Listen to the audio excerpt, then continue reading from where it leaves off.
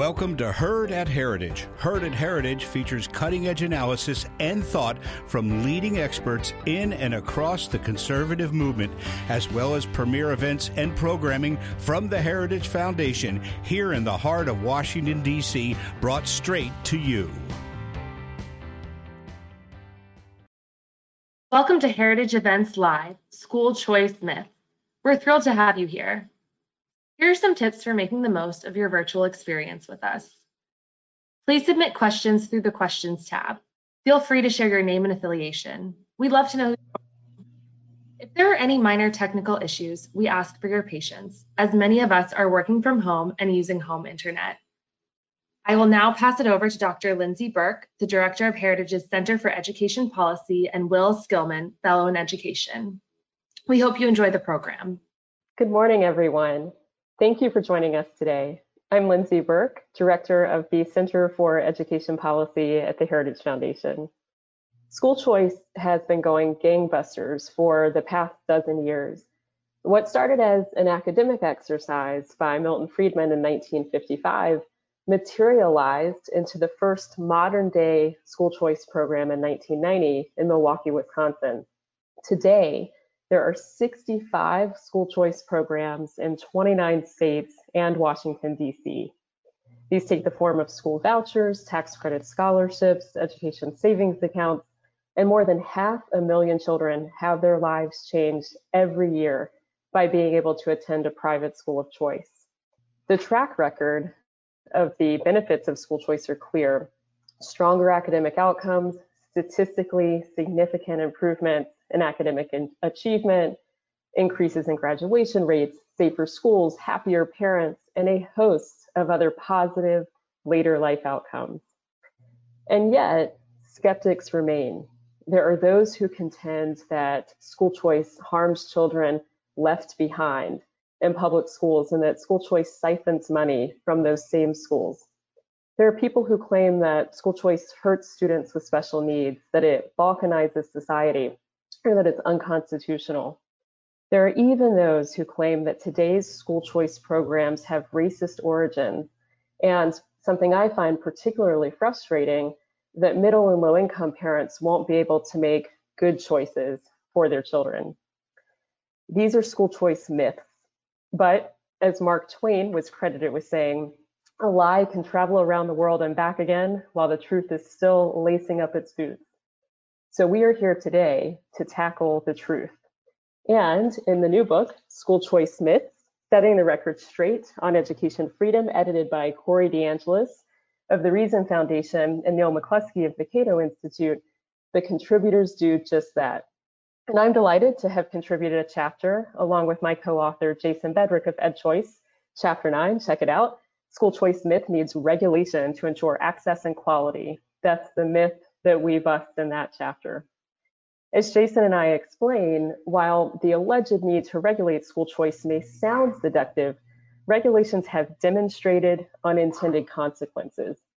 So policymakers should refrain from interfering with private school autonomy in ways that limit the ability of families to choose from a diverse selection of schools, wielding the regulatory pen with humility. Overregulation, we explain, harms school choice by restricting the academic freedom and the differences in learning models that make it distinct from public education. But there are so many other myths to bust, and we have a great panel here today to do just that. So I would like to invite our panelists to turn on their cameras now and join us on the virtual stage. First, we will hear from Corey DeAngelis, who is one of the book's co-editors. Corey is the Director of School Choice at the Reason Foundation, and he is also an adjunct scholar at the Cato Institute. Then we will hear from Phil Magnus, who is a Senior Research Fellow at the American Institute for Economic Research, and is the author of numerous works on economic history, taxation, economic inequality, the history of slavery, and education policy in the United States. And then finally, we will hear from Inez Stepman, who is a senior policy analyst at the Independent Women's Forum and a senior contributor to the Federalist. So without further ado, I will hand it over to Corey to kick us off. Hey, thank you so much for the kind words, Lindsay, and thanks for the introduction and discussion of your chapter 9 in School Choice Myths, setting the record straight on education freedom.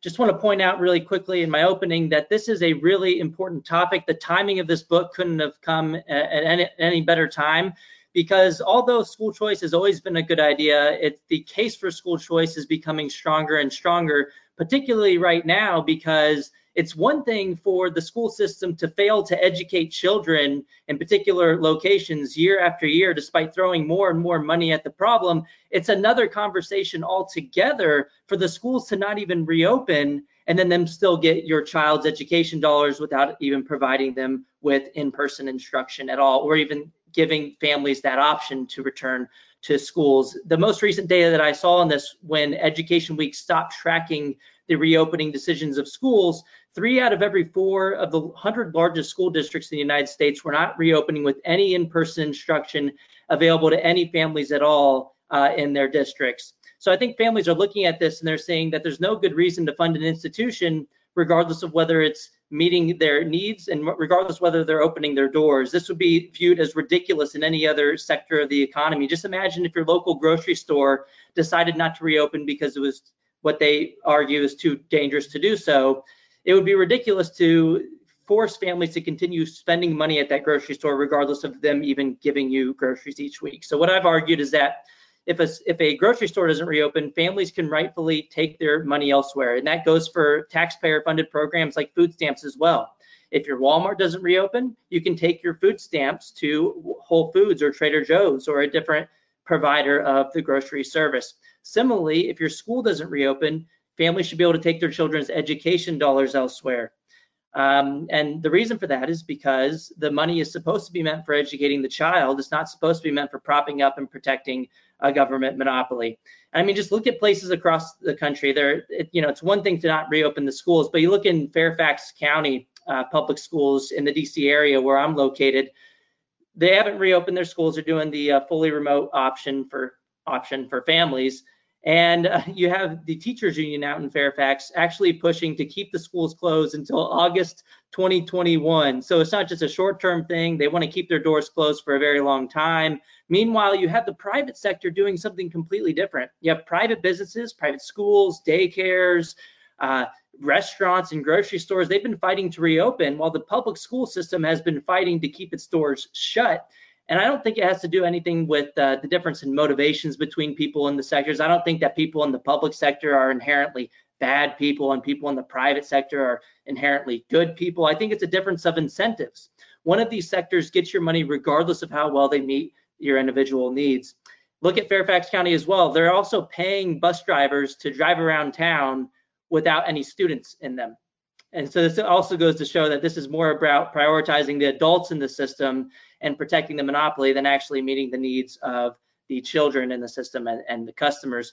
Fairfax actually also, they have been opening the schools. So they're not opening the schools, right, because it's too dangerous to do so, but they're actually opening some of the elementary schools. From my count, it was about 20% of the elementary schools in the system were opening for daycare services, and they were charging families up to $360 per child per week, which I would argue is a form of extortion because they're essentially forcing families to pay twice for a service that was previously available to them in other years.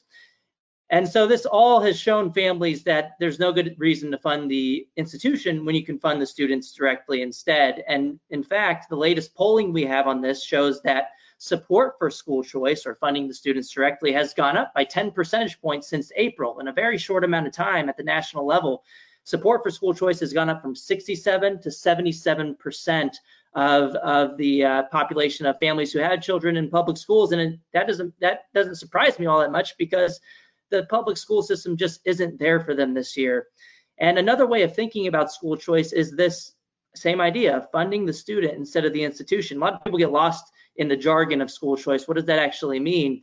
And we already do this with other taxpayer-funded initiatives like food stamps and Pell Grants and the GI Bill with higher education. The funding doesn't go to the community college, and we don't force low-income students to spend that money at the community college. No, we allow them to take that money and spend it at the community college that they want, but they could also spend it at a public university or a private, religious or non-religious university of their choosing. Same thing with pre-K programs. We don't residentially assign people to pre-Ks.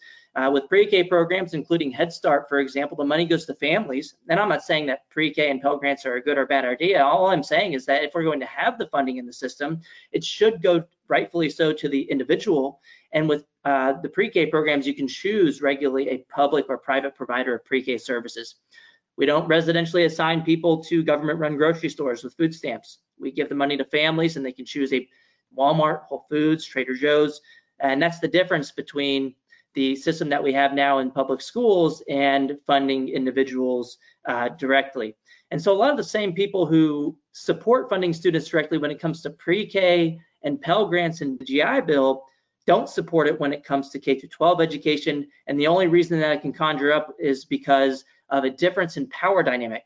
The norm in pre-K and higher ed is you already have a high degree of choice. In K-12, there's a special interest that's entrenched in the current system that profits from getting your money regardless of whether you choose to send your child there or regardless of whether you're even satisfied with the product. So they fight really hard to prevent families from having these options. And that's why we contributed to this book, School Choice Myths, because they fight really hard and they keep repeating these same things over and over and over again, despite the basic logic to the contrary and the overwhelming amount of evidence that debunks all these myths. So check out the School Choice Myths. We have 12 different myths that we debunk.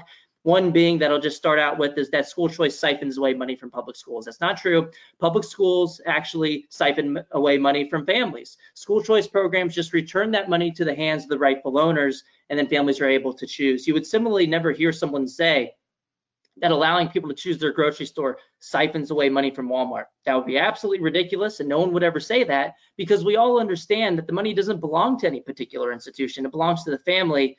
And we should apply that same logic to K-12 education. And secondly, when people are saying that they believe this will defund, giving families a choice will defund the public schools, what does that say about what they believe about people's residentially assigned public schools? It's that they understand that people will choose a better option when given the choice. So on the one hand, they try to say we don't need school choice because public schools are so great. But then on the other hand, giving people an option will defund the public schools. Well, which one is it? I think the reality is they understand that people will take their money elsewhere when given the option. And I can keep going on this myth and others, but I've hit about 7 minutes. I want to let other people talk as well and then get to Q&A. So thank you, Lindsay. Great. Thank you, Corey. Really great overview. I'd like to turn it over now to Phil Magnus. You tackled a tricky topic in this book, so would love to hear your thoughts and talk a little bit about your chapter. Yeah, absolutely. Thank you, everyone, for organizing this. But I want to talk a bit about the chapter that I investigated, which addresses a myth that's come up in the last few years, particularly on the left and particularly from teachers' unions and some of the more traditional opponents of school vouchers. And that is the claim that vouchers take their historical root in segregation. This is an argument that is of a relatively recent invention. I'd say post-2010 is when some of the anti-voucher activists started enlisting it. And the claim is that because voucher theory associated with Milton Friedman's 1955 article arose at roughly the same time as Brown versus Board of Education was being decided, they tried to impart a motive onto Milton Friedman and impart a motive onto voucher advocates in general that claims that this was a response, a reaction to court-ordered desegregation coming down from the Supreme Court in Brown versus Board. There are several problems with this as history, and what I sought to do in the chapter is tackle them by giving an actual historically grounded, sourced, and evidenced outline of where voucher policy came from. And of course, the most obvious and immediate problem with this claim that it arose as a backlash against desegregation is that vouchers actually predate Brown versus Board by over 150 years. We can actually go back into the works of Adam Smith in the late 18th century, Thomas Paine, John Stuart Mill. These are the early theorists that laid out the case for vouchers between roughly about the 1770s and the 1850s. Interestingly enough, Adam Smith, Thomas Paine, and John Stuart Mill are all abolitionists as well. They're anti-slavery figures in their own day. So it'd be very odd that they would be associated with this notion of segregation. We also see a prehistory of early adoption of vouchers and voucher-like mechanisms in rural New England in the late 19th century. And then fast forwarding into the 20th century, even in 1947, there was a case out in California where the local school district was segregating Hispanic Americans and white Americans and sending them to separate schools.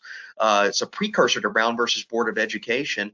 And the editor of the Orange County Register, R.C. Hoyles, actually editorialized against segregation and said this is an indictment of the way that the public school system basically ruins education and enforces racism on people. So he was actually making an early case for vouchers as the alternative to the segregated public school system. So let's jump into the historical material around Milton Friedman. So he writes his article. It's published in 1955, making the economic case for competition in education, basically what we consider school voucher theory today. Friedman had been working on this article for several years. I've dug in his archives and seen the correspondence about it. And just by a pure matter of coincidence, Brown versus Board of Education was handed down when Friedman is about 2/3 of the way through writing his article. He was initially kind of taken aback by it because he asked himself the question, what does this mean for my voucher case? And he ends up appending basically a page-long footnote to his already written article that explains what he thinks is going to happen in a school voucher system under this newly ordered court desegregation. And Friedman is absolutely unambiguous in this footnote in indicating that he considers segregation to be the greater evil. Segregation is the problem that needs to be gotten rid of.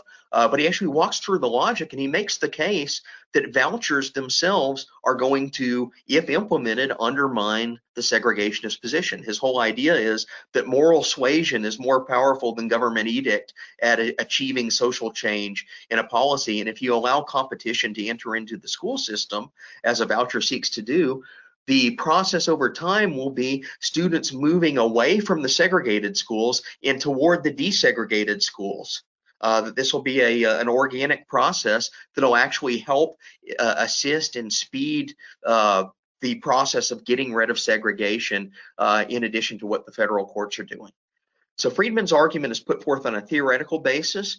Vouchers do burst onto the national scene. There are states, both in the North and the South, that consider adopting voucher mechanisms. The real driver, though, in the 1950s is not segregationists trying to resist Brown versus Board. It's actually mostly coming out of the Northeast in Catholic and religious schools that are seeking to actually enter into competition with the public school system that had been excluded by punitive laws, including discriminatory laws dating to the 1880s. But in the midst of all this battle, there are instances of the southern states where some of them try to respond to Brown versus Board by either shuttering their public school system or attempting to subsidize private schools, which kind of sounds like a voucher mechanism. And this is the little kernel of truth that the voucher opponents seize onto and try to spin as if it were a evidence that vouchers and segregation were linked at the hip. The problem here, though, is that these particular programs were not offered to introduce educational competition. They were offered to transfer educational exclusion out of the public sector and into basically like these shell operations. They called them segregation academies that were set up to basically supplant the public school system. When it turns out that some of the voucher advocates were pushing against not only public schools, but privately subsidized segregation academies, the segregationists lashed out at voucher policy. So I study one case in Virginia, which was kind of ground zero for the school closure problem during the segregation era. They had a major Supreme Court case and several federal court rulings against these segregation academies, especially Prince Edward County in the center of the state. It shuttered its public school system. So I looked into that to see what the voucher advocates did and what the segregation advocates did. Well, it turns out, lo and behold, the segregationists actually aligned with the state's teachers unions, the Virginia Education Association, the state chapter of the NEA, in trying to keep vouchers out of the public sphere, out of policy, because they believed what one of the segregation theorists claimed would happen was that, and I'm quoting him here, he says that if we allow vouchers to enter into competition with public or private schools, we are going to see the, quote, Negro engulfment of our education institutions. So it's a horrendously over-the-top racist argument, and this is John S. Battle. He's the chief litigator for the segregationists, and he basically says if you open up schools to competition, what will happen? Some white students will leave, black students being given the right to choose which school to take their money, their educational money to, would enter into previously all white public schools, and as a result, integration would happen. He's basically saying exactly what Milton Friedman predicted would happen. And in the wake of this prediction, you actually get a reaction on the state and local level from segregated school districts to try to cap enrollment at public schools, or to redo the zoning maps to prevent black neighborhoods from being able to go to previously all white schools. So you actually get the exact opposite of what the anti-voucher activists are saying is what plays out. The segregationists and the anti-voucher teams aligned together in the late 1950s and early 1960s. We even have a very clear and conclusive case of this when it goes before the Supreme Court in 1964, the case of Griffin versus Prince Edward County, which is a lawsuit filed against this county in central Virginia that basically shut down its public school system and transferred the money over to a privately run white segregationist academy and excluded black students entirely from education, basically shut them down and said, you are not going to be able to go to school if you are an African American and you live in this county in this period. Well, the federal court strike down at this immediately. There's a ruling in 1961 at the federal district court level. And what it actually does is it barred the county of Prince Edward from even accessing voucher money from the state. It said that as long as you remain segregated, this violates the letter of the law, which says that there must be educational competition. You cannot access voucher money if you are going to use it in a segregated institution. So already you have one strike against it. You fast forward 3 years as this case makes its way to the Supreme Court, and we actually have records from the leading pro-voucher organization in the U.S. at the time, Citizens for Educational Freedom. It was a mostly Catholic, religious school-oriented institution that was based out of St. Louis, had a major chapter in Wisconsin. Father Virgil Bloom was one of the leading voucher advocates at the time. And basically the organizer of this. He's actually in correspondence with Milton Friedman, runs throughout the pro-voucher movement. He actually writes an amicus brief to the Supreme Court arguing that if Prince Edward County is continuing to segregate, they should be permanently barred from having any access whatsoever to a voucher program. So not only do you have this myth that's being perpetrated to try and align vouchers with segregationism, the actual truth, the actual evidence that we have from the leading voucher advocacy organization in the 1950s and 60s is it's pro-integration. It's actually taking a stance against the misuse of public money toward segregated purposes and trying to make sure that vouchers are not in any way supporting this horrific institution. So basically what we've fallen into is a trap where the anti-voucher advocates are revising history. They're making not only claims that are misleading, but claims that are outright false and obscure the fact that their own institutions, including the state chapter in Virginia of the NEA, were aligned with the segregationists throughout this period. With that, I'll go ahead and turn it over to the other panelists, and I guess we can continue our conversation, but I'd be happy to take any questions on this in the Q&A as well. Great, thank you, Phil. That was a great overview. We're getting tons of great questions coming in. Keep them coming. We're already getting requests for notes on your talk, Phil. So great work. The best notes are chapter 2 is Phil's chapter in School Choice Myths, so you can look it up there. Inez, take us home from here.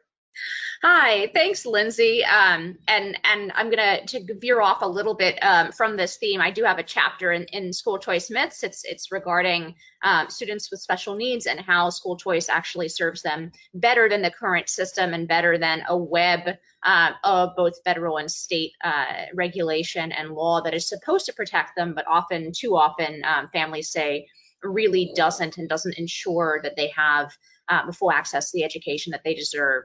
But I am going to shift a little bit. We are right after an election, or perhaps not fully after an election, who knows? So let me be sort of the bearer of some good news. I do think that we're standing on the precipice of the biggest education revolution in generations. And that's very, very good for, I mean, I'm a conservative. I think that's very, very good for conservatives. I think we have the opportunity to create the biggest domestic policy and cultural victory that we've had in 70 years. And the only question in my mind is whether we'll actually seize that opportunity going forward. So, I mean, the lament from the right and from conservatives about the leftward tilt of the education system goes back at least in the modern era to William F. Buckley Jr. and Goneman Mann at Yale.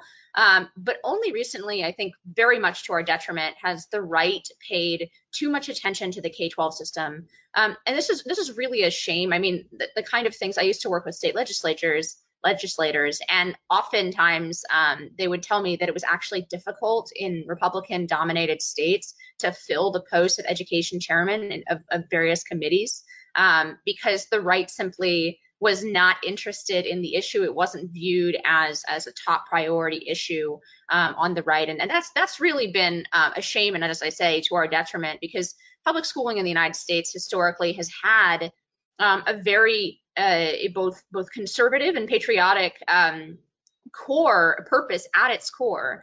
The purpose of having a public investment at all, which was not at all a foregone conclusion in a country that is as free as the United States, where the government is very limited in comparison to a lot of other countries and governments. It was not at all a foregone conclusion that we would have this massive public investment in universal education. But the purpose of that investment, as argued in the founding and as continued to be argued throughout the 19th century afterwards, the core of and the purpose of that investment was to shape informed citizens capable of bearing the responsibilities of maintaining the republic, right? So it's reading, arithmetic, all of the things that are incredibly important, of course, academic performance. Initially, when we had this debate as a country, those all came secondary to the idea that we needed an informed population that understood the government that we have, the system that we have, and the ideas behind it in order to maintain that system. So, I mean, I don't think it'll surprise many people listening to this that despite those origins and despite a robust private school sector, right, and 2 million homeschoolers, dozens of limited school choice programs, right, that I'm not sure that I agree with you, Lindsay, when you called it gangbusters. We have passed a lot of programs in a relatively short period of time, but those programs are very limited. Too often, they're limited to a small percentage of the population.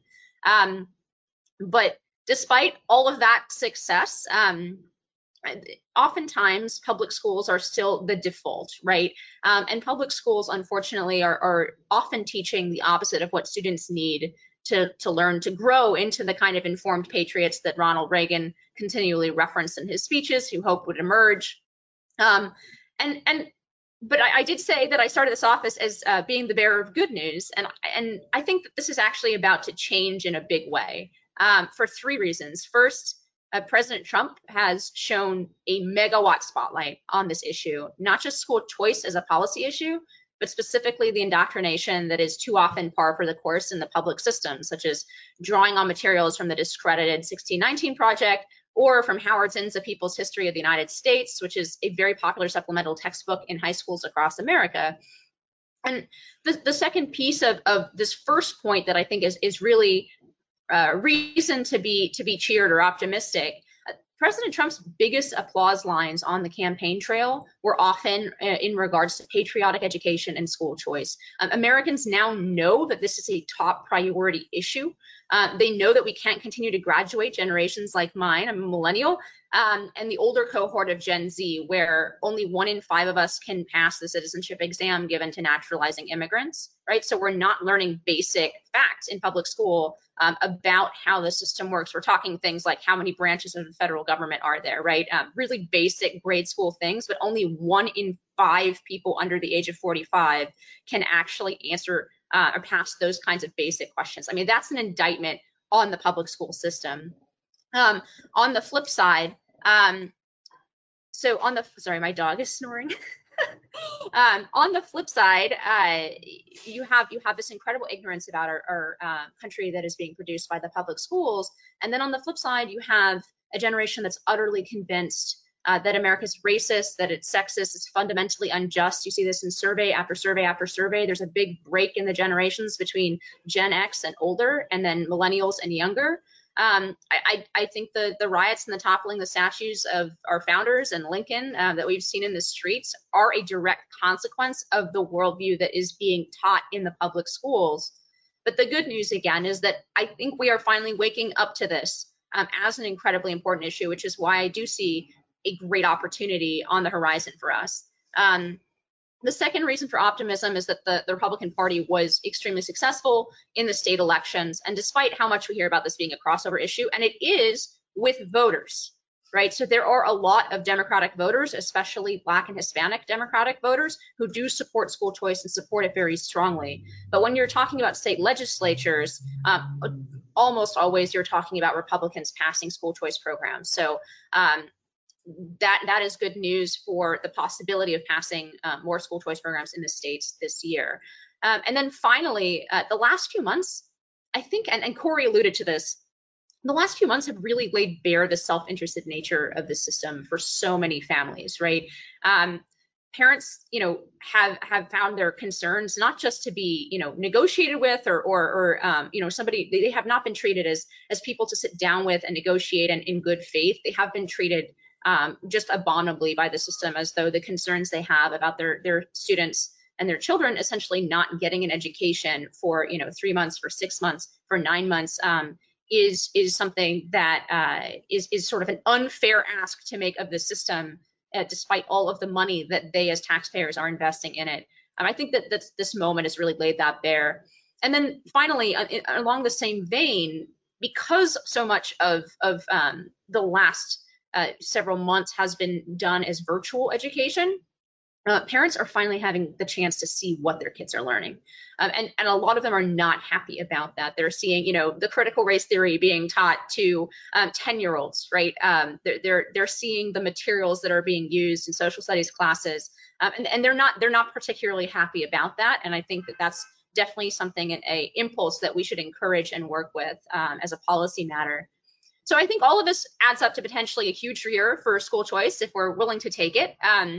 I will close with a brief warning, although unusually for me, this is a very optimistic talk, but I do have a brief warning. I think Trump has shown us a great way to get focus and energy behind this issue. And that's connecting this issue of school choice, which is so important from a policy realm, to what kids learn, and market it as a solution that actually empowers parents with leverage in PTA meetings, and if they need it, options to escape a system that just isn't listening to them on a lot of these issues.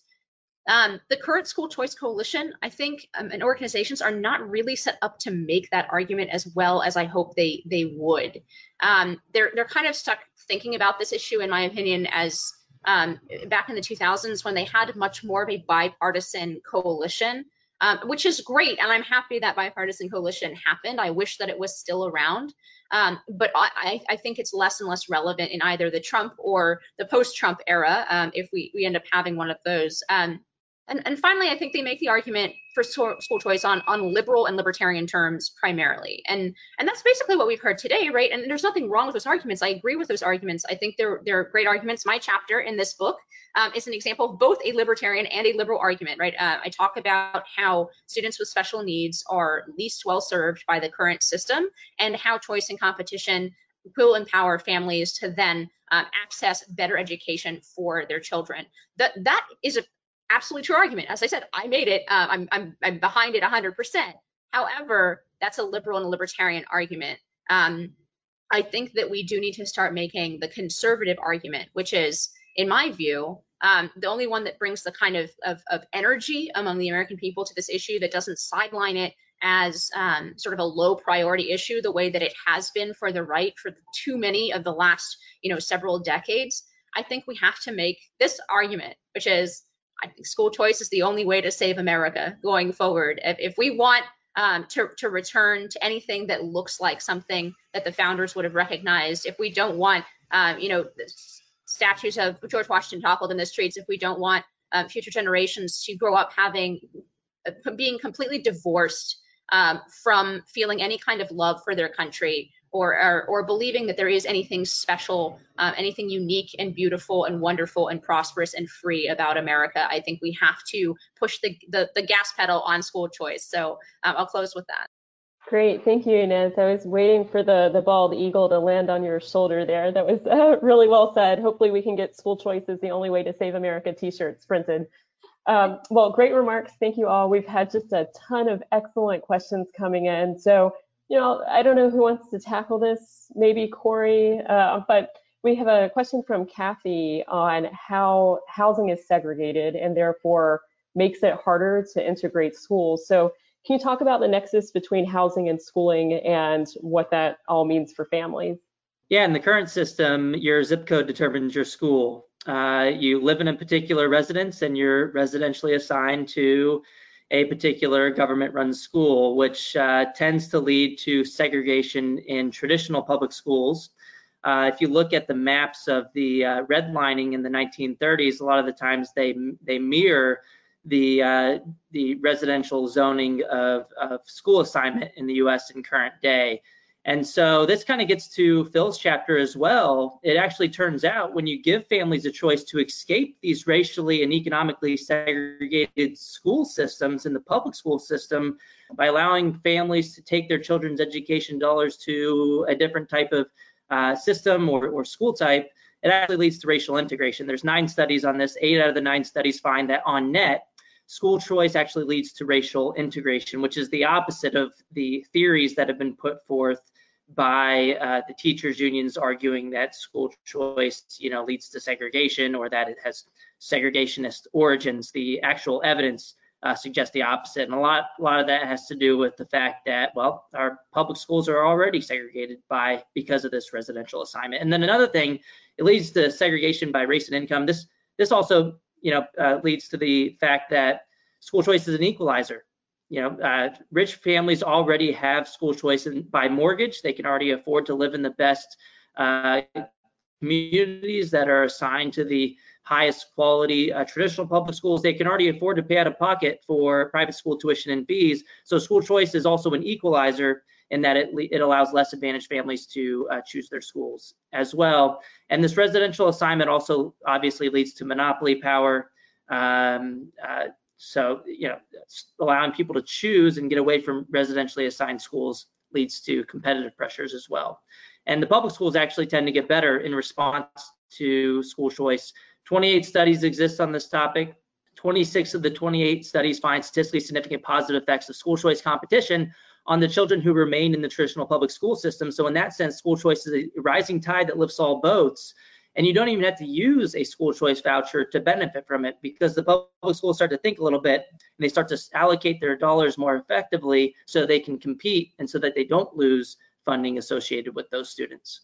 Great. And Corey, while you have the floor, you actually anticipated a question from Olivia, who asked, Corey, I heard you on the Relatable podcast and remember you stating, I believe, 27 studies that showed public schools improving when a charter school opened nearby in most of the areas. Can you tell me where I could find the citations for that?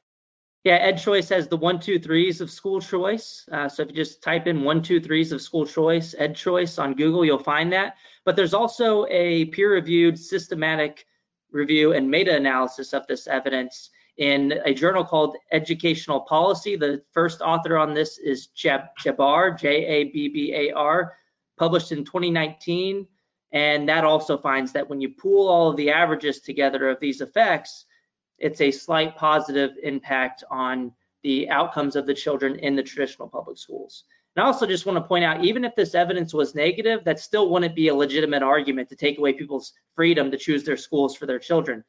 Advantaged families still have that freedom regardless of what happens in the traditional public schools when they take their kids out of the public school system. Why shouldn't less advantaged families be able to do the same thing?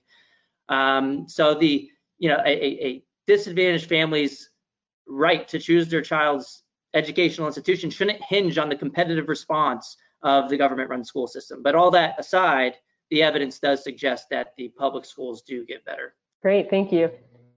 So Inez and Phil both probably want to tackle this. We're getting quite a few questions on the capacity for school choice to push back against the term used here was massive radical left indoctrination of K-12 education. Can you talk a little bit about how that would work, ways in which it would sort of diminish what is perceived to be a leftward turn in K-12 schools? Sure, maybe I'll tackle this one first. I think it comes down to one word, which is empowerment or leverage, whichever one you prefer. What we're seeing on a lot of these issues is that parents are getting mobilized and they are upset. And I'm saying here, not just critical race theory, not just 1619, which are amazing mobilizers of parents, but also issues surrounding human sexuality, for example.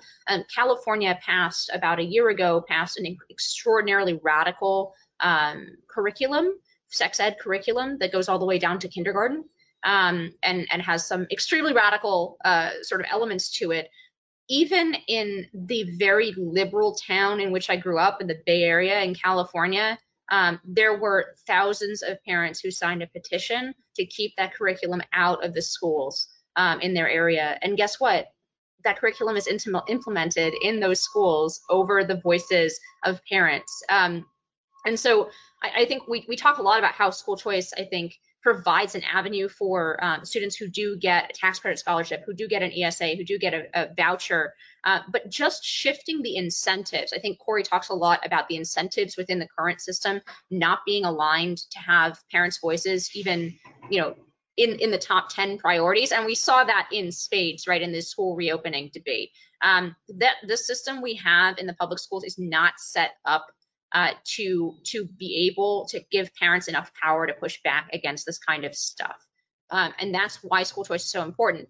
If you have that meeting where you have the 1,500 parents, 1,600 parents who have signed a petition, and you have a representative go in to meet with the principal, to meet with the school administrator, you're going to have a very different meeting if all of those families represent what the average is basically 14 and a half, maybe Corey can spit out the exact number, but 14 and a half $1,000 annually that is spent on every child's education on average in America.